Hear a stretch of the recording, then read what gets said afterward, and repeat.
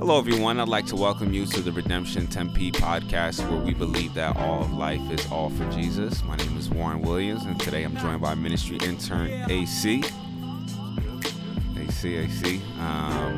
Just a staple on the show and a wealth of knowledge and insight. So if you're following along in the True Story Project, we're moving right along into the New Testament. We're getting into the book of John. All right, so we're moving along right into the Gospels.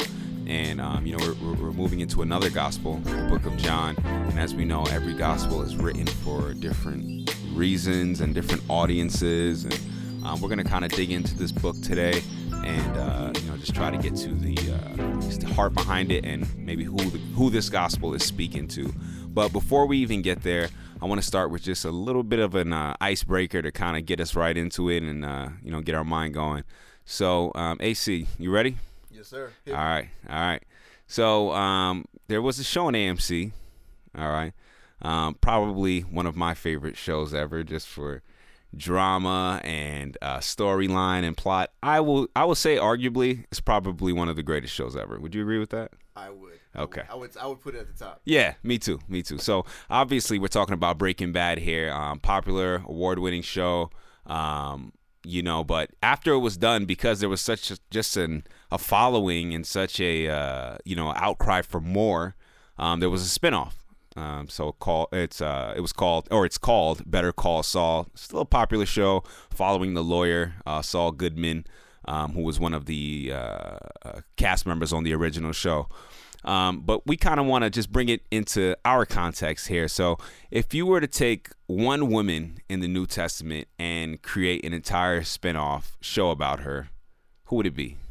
AC, who you got? It would be the Samaritan woman at the well in John 4. Tell us. There's a lot of potential story there. Okay. At one point he says, go get your husband. She says, I don't have a husband. He says, that's right. You had 5, and the dude you with now is not your husband. So there's a lot of backstory that you can flesh out there. Right. Relationship drama, you know what I mean?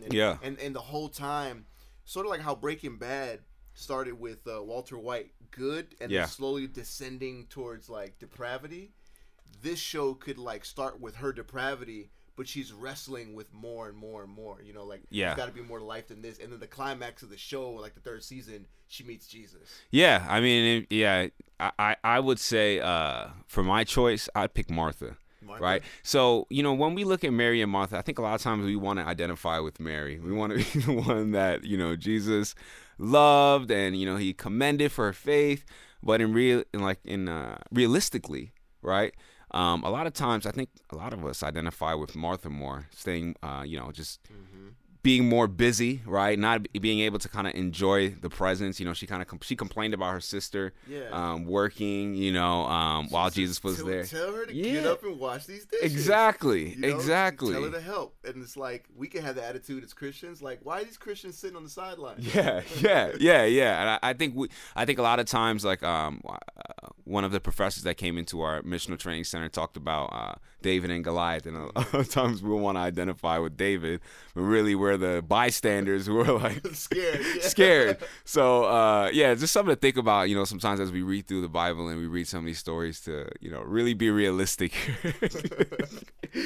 and, not always make ourselves the heroes of the stories, because honestly, we need Christ to be the hero. Yeah. Right? Absolutely. Yeah. So just getting right into John, probably one of the most known miracles that Jesus performs. This is known by, I would say, Christians, non-Christians alike. He turns water into wine. And this is something I think you got to be careful about, because people will take this miracle and justify a whole bunch of things, alcoholism, getting lit. Hey, Jesus turned water into wine. I'm about to get lit tonight. Yeah. Not the purpose of what's going on there, right? So, AC, can you kind of tell us, like, why was this miracle the first one recorded in John? Yeah, in John 2:11, he calls this the first of Jesus's miraculous signs. And you got to think about it. Like, when you come out the first time, you're making a statement. Mm-hmm. I mean, you're an artist, right? You guys are like recording a mixtape, just a mixtape. Yeah. If you guys got signed to a major label and you had your debut album, It's got to hit. Yeah, you guys are going to make a statement. Yeah. You know, so Jesus, this is his debut. Okay. His first miracle, his first sign. And it's not what you would think. You would think, okay, it would be healing somebody, raising somebody from the dead. You know, those seem more like Jesus-type miracles, but turning water into wine, what is going on with that? Right. I think it reveals something about Jesus and the kingdom. I want to read this little scripture from Isaiah 25 that the Jews would have known. Okay. On this mountain, the Lord Almighty will prepare a feast of rich food for all peoples, a banquet of aged wine, the best of meats and the finest of wines. On this mountain, he will destroy the shroud that enfolds all peoples, the sheet that covers all nations. He will swallow up death forever. The sovereign Lord will wipe away the tears from all faces. He will remove his people's disgrace from all the earth. The Lord has spoken. In that day they will say, surely this is our God. We trusted in him and he saved us. This is the Lord and we trusted in him. Let us rejoice and be glad in his salvation. Now, we tend to think of salvation as just this individual forgiveness. Like, I broke God's commandments, right, so I'm going to go to hell. I can't go to heaven unless Jesus dies for me. We like exclusively this like individual sense. But in this passage, God's view of salvation is a whole new world, a renewed creation. And that's worth celebrating. I mean, imagine disgrace and death, tears and toil, all wiped away, completely removed from the earth, from abuse to betrayal to catastrophes to death, from poverty to prostitution to pain, from struggles and stresses and strains, all gone. That was beautiful. All gone. Yeah. You know, I remember when I was a teenager and the Lakers won the championship in 2000. Boo. That I remember seeing on TV somebody lit a car on fire. Yeah. You know? That tends to happen after sports teams wins. It's like, let's go burn up property. Yeah, it was go crazy. Yeah. But, you know, that was going off the chain. But what usually happens is you see people popping champagne bottles and just celebrate. I mean, because all this like work and effort finally paid off. Right. And you've entered into this new era of being champions of your sport, you know, and so there's a celebration to it. And sometimes we don't think about that. We don't think about all the sin and suffering and pain we go through in this earth. And when that's finally gone and we enter the new world, there's going to be a celebration. Right. There's going to be a party. And so Jesus is saying, hey, man, the party is coming. The celebration, better times are on the way. Yeah. And I think that's so good. I mean, you know, we talk a lot about on this podcast, idols of culture, right? And one is, you know, that seeps into, you know, our context is the individualism or an individualistic way of thinking. So even when we think about salvation, like you said, it's just us and God rather than the horizontal, like, you know, God is going to restore all things, right? Mm-hmm. And that's why we start this podcast, All of Life is All for Jesus, right? So that just speaks to, you know, obviously salvation will come on an individual level, but even something to think about, you know, as we think about the new heavens and new earth, is that, like AC said, there will be this huge celebration of all the brokenness, all the thorns and thistles that we encounter daily eradicated. Mm-hmm. So, you know, I want to kind of just go through certain things in this book that may be a little bit confusing to, you know, most readers. You know, I know there's one scene where Jesus says he will destroy this temple and he'll raise it again in 3 days. So the Jewish leaders at that time, you know, they're hearing this and they're thinking about the physical temple, right? The one that Herod erected. But the author John notes that Jesus was referring to his body. So why would Jesus call his body the temple?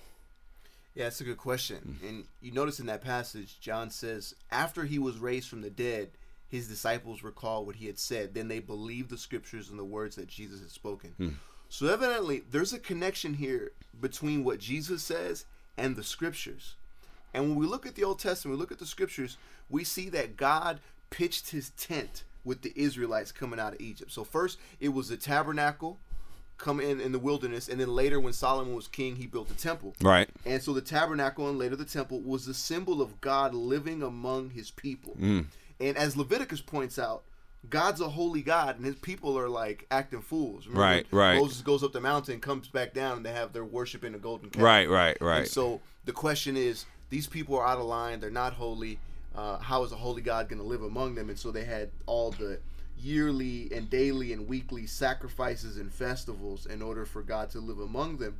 And the biggest festival every year was Passover. Right. This would have been like the Coachella or Oscar Super Bowl, the big cultural event every year for them. Yeah. And the worst possible thing that could happen was that the temple be destroyed, and that's exactly what happened to them. Like we read, and the Babylonians came, they destroyed the temple. Right. Ezekiel sees this vision of the glory, the presence of God leaving the temple. Right. But God promised that He would be back. So you fast forward a few hundred years. How does John open his gospel? He says, "In the beginning was the Word, and the Word was with God, and the Word was God." And in verse 14 of chapter 1, the Word became flesh and made His dwelling among us. And that phrase in the Greek, "made His dwelling among us," literally is, "and set up His tent among us." Wow. So in other words, Jesus is God coming back to set up tent again, to live with His people. God had set up tent with the Israelites. He left, but He promised He would come back, and He came back in the person of Jesus. So His body is the temple. It's the temple. Right. And so Jesus starts going to these festivals we talked about, and He starts making Himself bigger than each of them. He goes to the temple, and He makes Himself bigger than that temple. And just taking everyone off. Yes. Taking everyone off along the way. Yeah, He goes to like the Feast of Tabernacles, for example, where they would celebrate how God provided for them and guided them through the wilderness when they lived in tents, Feast of Tents, Tabernacles. So, they would celebrate this once a year. Jesus goes there and He says, if anyone thirsts, if he believes in Me, living water come flowing out of his heart. And it's like when they were in the wilderness, the very thing they're celebrating is one of the things God did was provide water out of the rock. And then also God would guide them through smoke and a pillar of fire. And, at night they would have this column of fire they would follow. And Jesus says at that festival, when they commemorate that, "I am the light of the world." So Jesus is God come back, and He's saying all these feasts, that even the temple itself, is all about Me. Yeah, and I love the way that we constantly are pointing back towards the Old Testament and just showing how Jesus fulfills all of that, right? Mm-hmm. And so like now, you look at the end of Matthew where Jesus is sending people out, and prior to that, it's like you had to come to the temple, right? Mm-hmm. So like now, Jesus is residing in people, and it's like you're carrying Him with you. You don't have to journey to a temple to experience with communion with God, right? So we're really thankful for that. Otherwise, we'd be maybe booking our plane tickets to Jerusalem. Yeah, imagine. So another thing in John, and I guess I want to get into this. Maybe this, we talk a lot about prescriptive and descriptive, right? Yeah. So we see Jesus washing the feet of His disciples, and we take that in our common. A lot of times we want that to be descriptive, Flip of the Old Testament, right? Old Testament, they doing crazy stuff. We're like, why is this happening? Yeah. And then Jesus does something that's prescriptive. We're like, no. Yeah. He was trying to teach us something. Yeah. And I think, in my opinion, it can be both in certain ways. Mm-hmm. There is a humility that it takes to wash people's feet. Yeah. There's a big humility that goes into that, a large amount of humility that goes into that. And I remember a couple of months ago, I was challenged by a friend of mine, and he said, "Hey, we're gonna go wash some people's feet." And I was like, "Well, we don't have to do that." But I think Jesus is saying something there about being a servant. Right. Yeah. So can you kind of just speak on that, the significance of that act? Yeah, he does that, and then He tells them, "Now that I, your Lord and teacher, have washed your feet, you also should wash one another's feet." And I think it's a symbol of Jesus' life purpose. He didn't come, as He says in Matthew, to be served, right, but to serve. Right. And God Himself is a self-giving, loving God. And just as an aside, like, this totally destroys the idea that the Old Testament God is this vindictive, right, cruel God who's self-absorbed. Because as we just talked about, Jesus presents Himself as the fulfillment of Israel's story and also as the return of Israel's God. Right. As Jesus tells one of the disciples later in the same book, "If you've seen Me, you've seen the Father."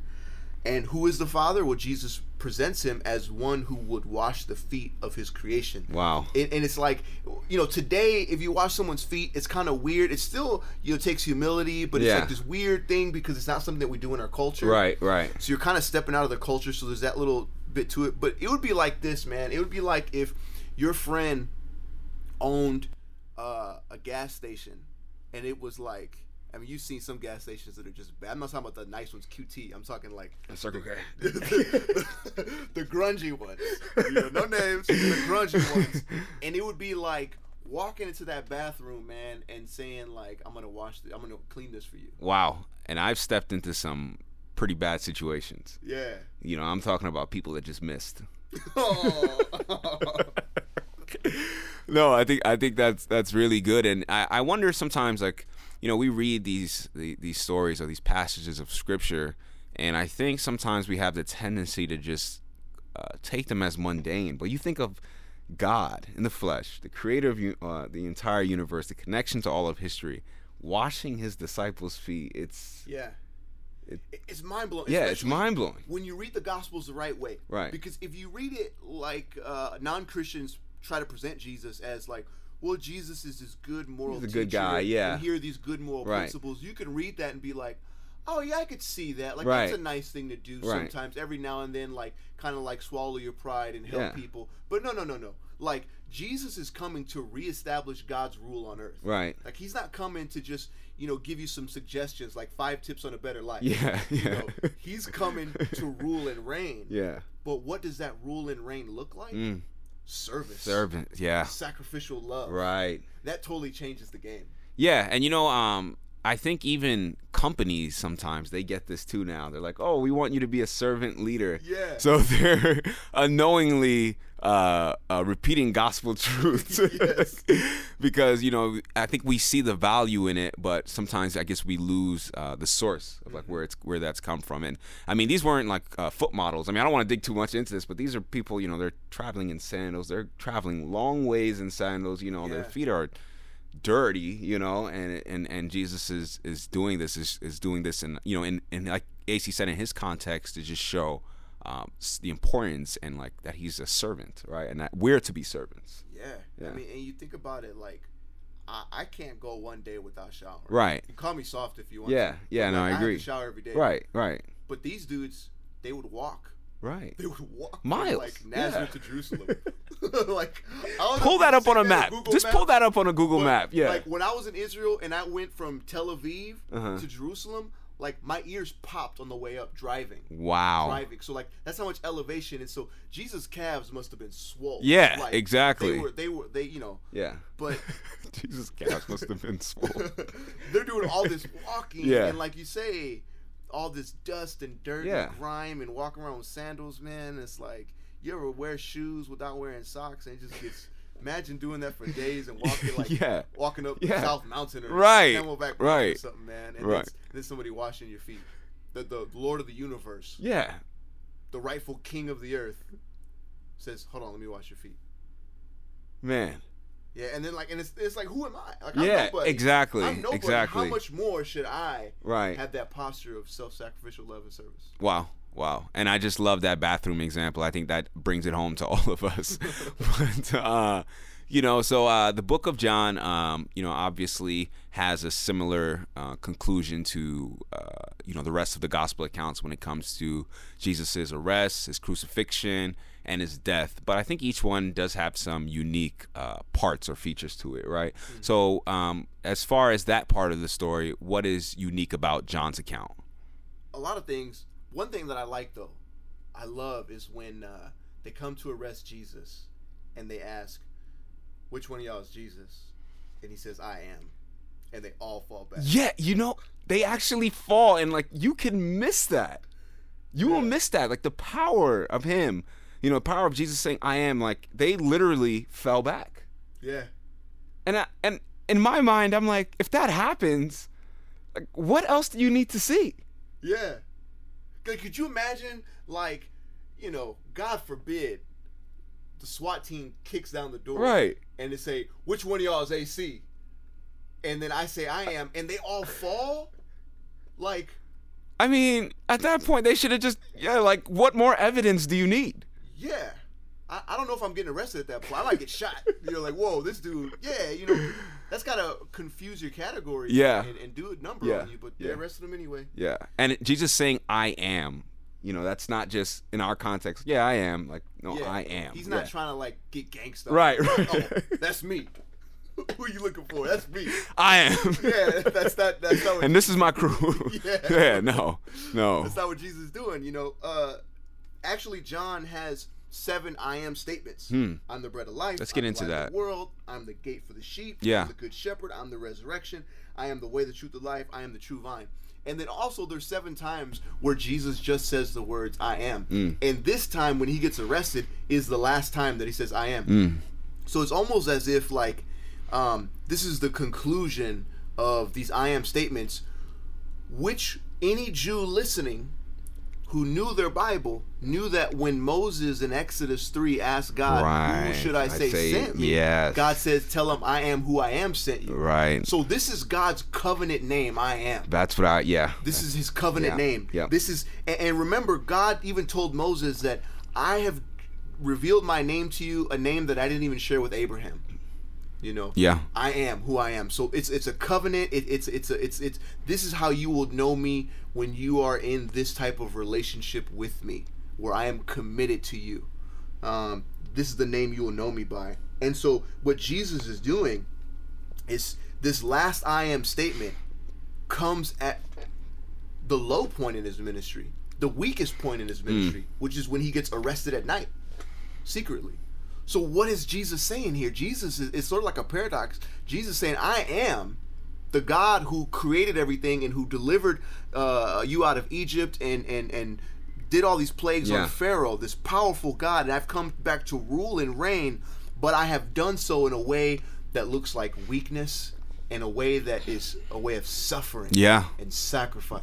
Servitude, I am has come, and it's at this moment when I'm being arrested and taken away like a lamb led to the slaughter. Wow. I mean, there's just so much to just unpack there, and I guess so much that I think you would just gloss over, right? If you're not able to draw those connections, like we talked about in Exodus, right, where Moses is seeing God at the or meeting God at the burning bush, and like you said, he says, "I am who I say I am," and Jesus is repeating that same language, so any Jew would know that, right, and recognize what's going on there. Yeah.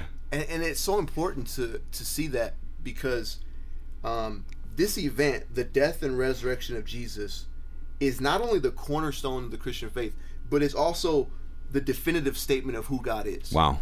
And when we want to build our theology and we want to build a worldview and a way that we think through all of life, where do you start? Do you start in Genesis? You start in Revelation? You start in the Gospels? I mean, you start with the resurrection. Right. As Paul said, if the resurrection isn't true, then we're fools. We're fools, right. To be pitied. And so the resurrection is it. This is the cornerstone of our faith, and it's where we start to get to know who God is. A lot of times, though, we start at a different place when we're trying to get to know God. Because we think in terms of individual forgiveness, we start with like his laws, statutes, and commandments. We start with, God has these rules, I broke these rules, so how do I like get out of this jam? How do I get right? Right. How do I get right? Yeah.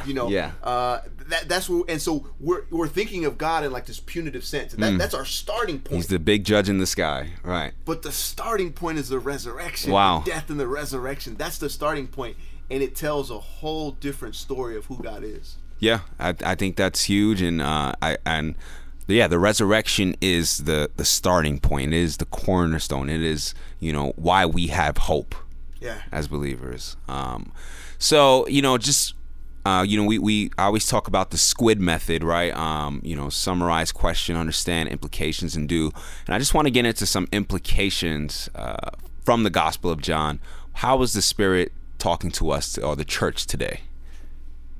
One thing, as we alluded to earlier, is servanthood or service. When we talked about Jesus washing the feet of his disciples and telling us to do likewise. So one of the hallmarks of a true follower of Christ is to continually perform acts of loving generosity. Wow.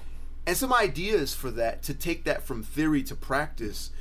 We just had our first Wednesday not too long ago, where we had the $100 idea. Great idea. Great just opportunity. And for those to think on these things, who don't know, what that is we got together, we talked about the different brokenness, we prayed about the brokenness in the city, And then we asked the question: if you had $100, how would you use that to love your neighbor? Wow. Yeah. And so we had a lot of ideas submitted. As of the publication of this podcast, you can go and vote on the website for which idea. So that would be one thing, is going on the website and voting for one of those ideas, and maybe even getting involved, right? And asking around, right? And maybe even taking $100 out of your own check and say, okay, church is going to give me $100, but I have $100. I work for this. I earn this.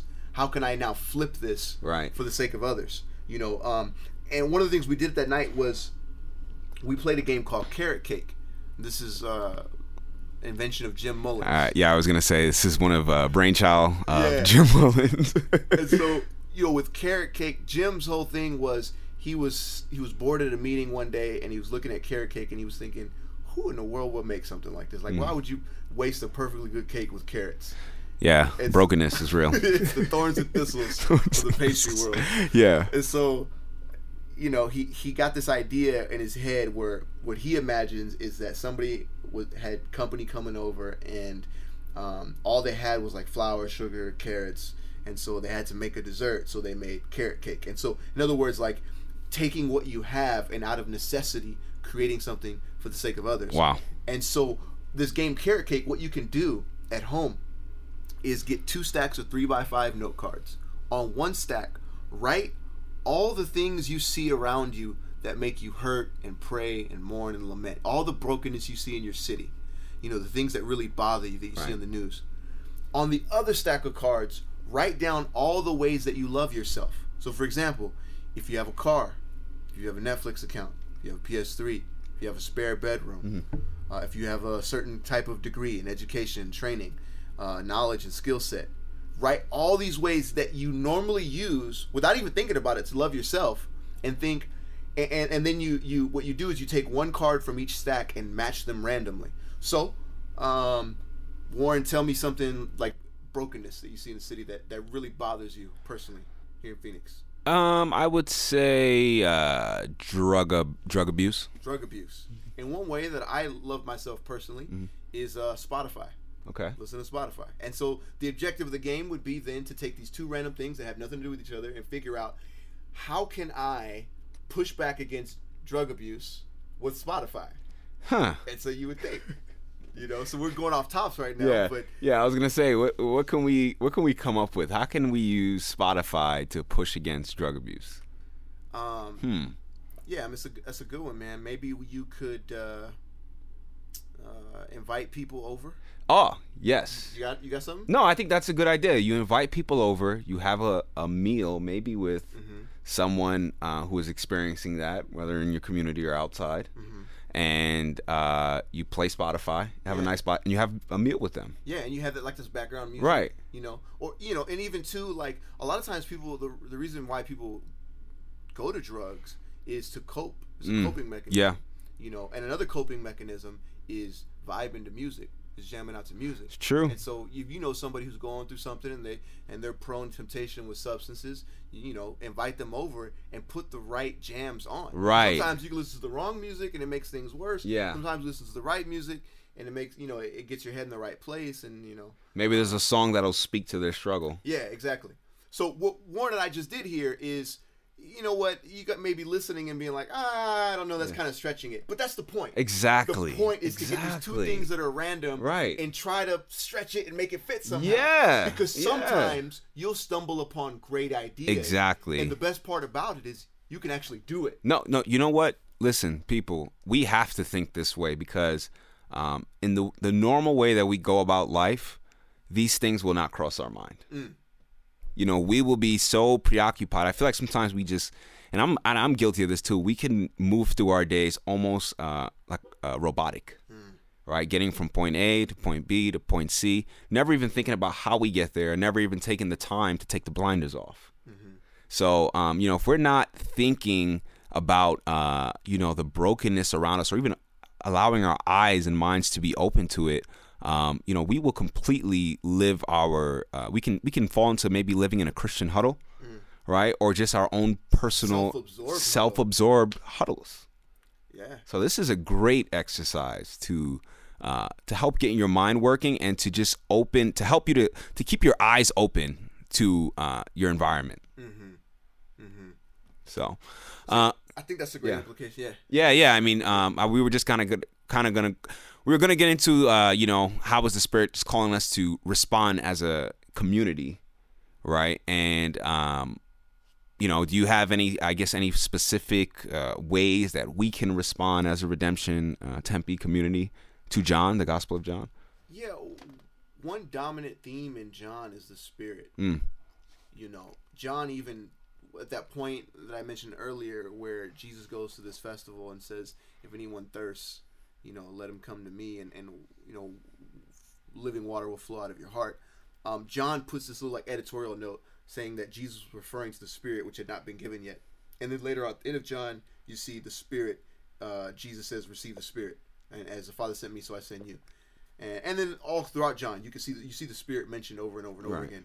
And so this idea of the Spirit of God is the one who's bringing the kingdom to earth. We've said it before that the kingdom comes as the Spirit moves in response to prayer. And so we talk a lot about prayer. Right. But I also want to talk about the Holy Spirit and relying upon Him. Wow. And that's it's such an uncomfortable thing for us because I guess sometimes we just don't know how to understand that. We can understand God the Father. Mm-hmm. We can understand, Jesus, God, the Son, but the Spirit, I think sometimes it makes us in the Reform circle feel uncomfortable. Yes. Sometimes. Yes. Because when we hear you hear people, when you know people who are like, "Oh man, we got to get filled with the Spirit. We want the Spirit-filled ministry and Spirit-filled this," and you're thinking like these dudes are like wild. Right. They're wild and they're charismatic, and we tend to equate like Spirit with like high outbursts of emotion and being irrational.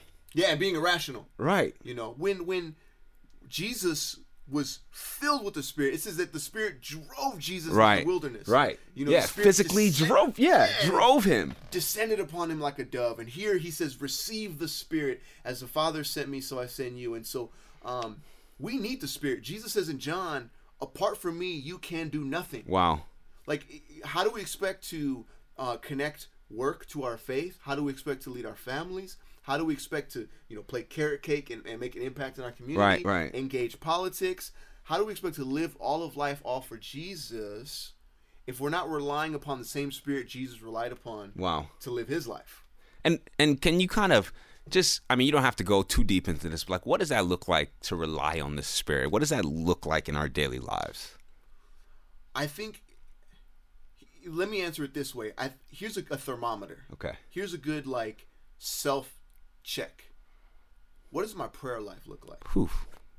Because one of the prevailing idols of our day is humanism. Yes. Is the tendency to rely upon my intellect, my resources, and even my good intentions. That if my heart's in the right place, my head's on my shoulders right, and I got something in my pockets, I can go do good things in this world. Right. Like, hey, yes, I'm going to church on Sundays. I'm listening to podcasts. I'm getting good theology. Now the next step is to go do it. And it's like, no, wait. The next step is then to pray. To pray. Here's a good question. Look at every area of your life, whether it be family, work, even the way you take care of your home. Right.